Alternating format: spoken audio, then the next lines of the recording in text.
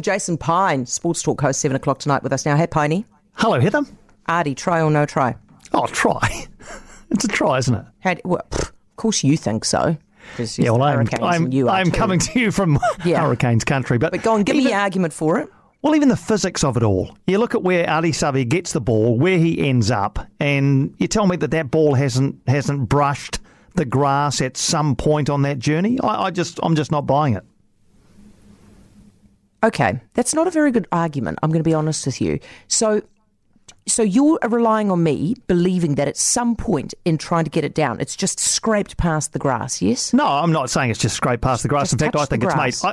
that's all it has to do. Yeah. But, so that's the base level on the try-scoring action. Yeah. But for me, he's got it down. I thought he's got to have it under control and all that kind of stuff. Yeah, okay, I guess I was taking that for granted because it was in his arms the whole time. So he's got the ball under control the whole time, from the start of the movement to when it's blown up and the referee goes upstairs. So I think we can assume he's got it under control. So the only question we have to ask is whether he's got it on the grass. And I think he has. And I think there's a camera angle that shows almost unequivocally that he has. This is the one kind of from under his left armpit?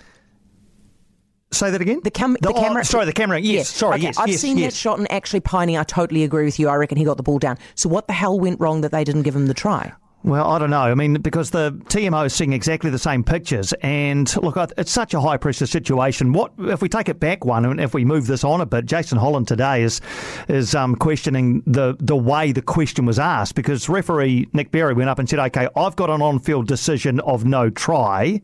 Can you tell me what you're seeing?" He can go up and say, "Look, I can't see a thing, try or no try." Yes. Which is a much more 50-50 question than saying, "Look, I've got on-field decision, no try."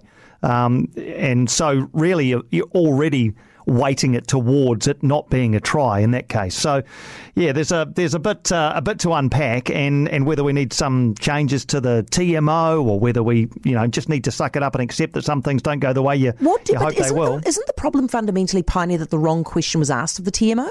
I think so. I think that is exactly what's happened here. So there's not really a problem with the TMO. It's just that we're not using it properly. Well, because that's the other thing as well, is the TMO, as you say, can only answer the question that he's asked. But then it's the same question, really, isn't it? It's, has he got it down? Has he got the ball down? And if we take it back, Heather, both you and I think that there's pretty good evidence that he did. Yeah. Hey, is Novak Djokovic the GOAT now?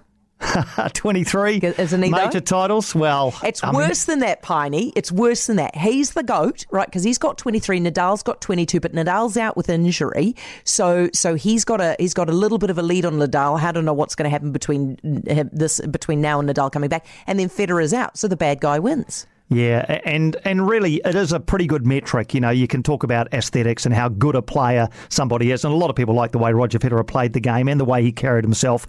And there are a lot of people who don't like Novak Djokovic, very much for reasons other than tennis, but he's won 23 majors. You're right. I don't think Rafa Nadal will win another one. It just seems to me as though he's done now, and not playing at Roland Garros. His favourite surface was an indication of that. Novak could get a calendar Grand Slam this year. That's another 2.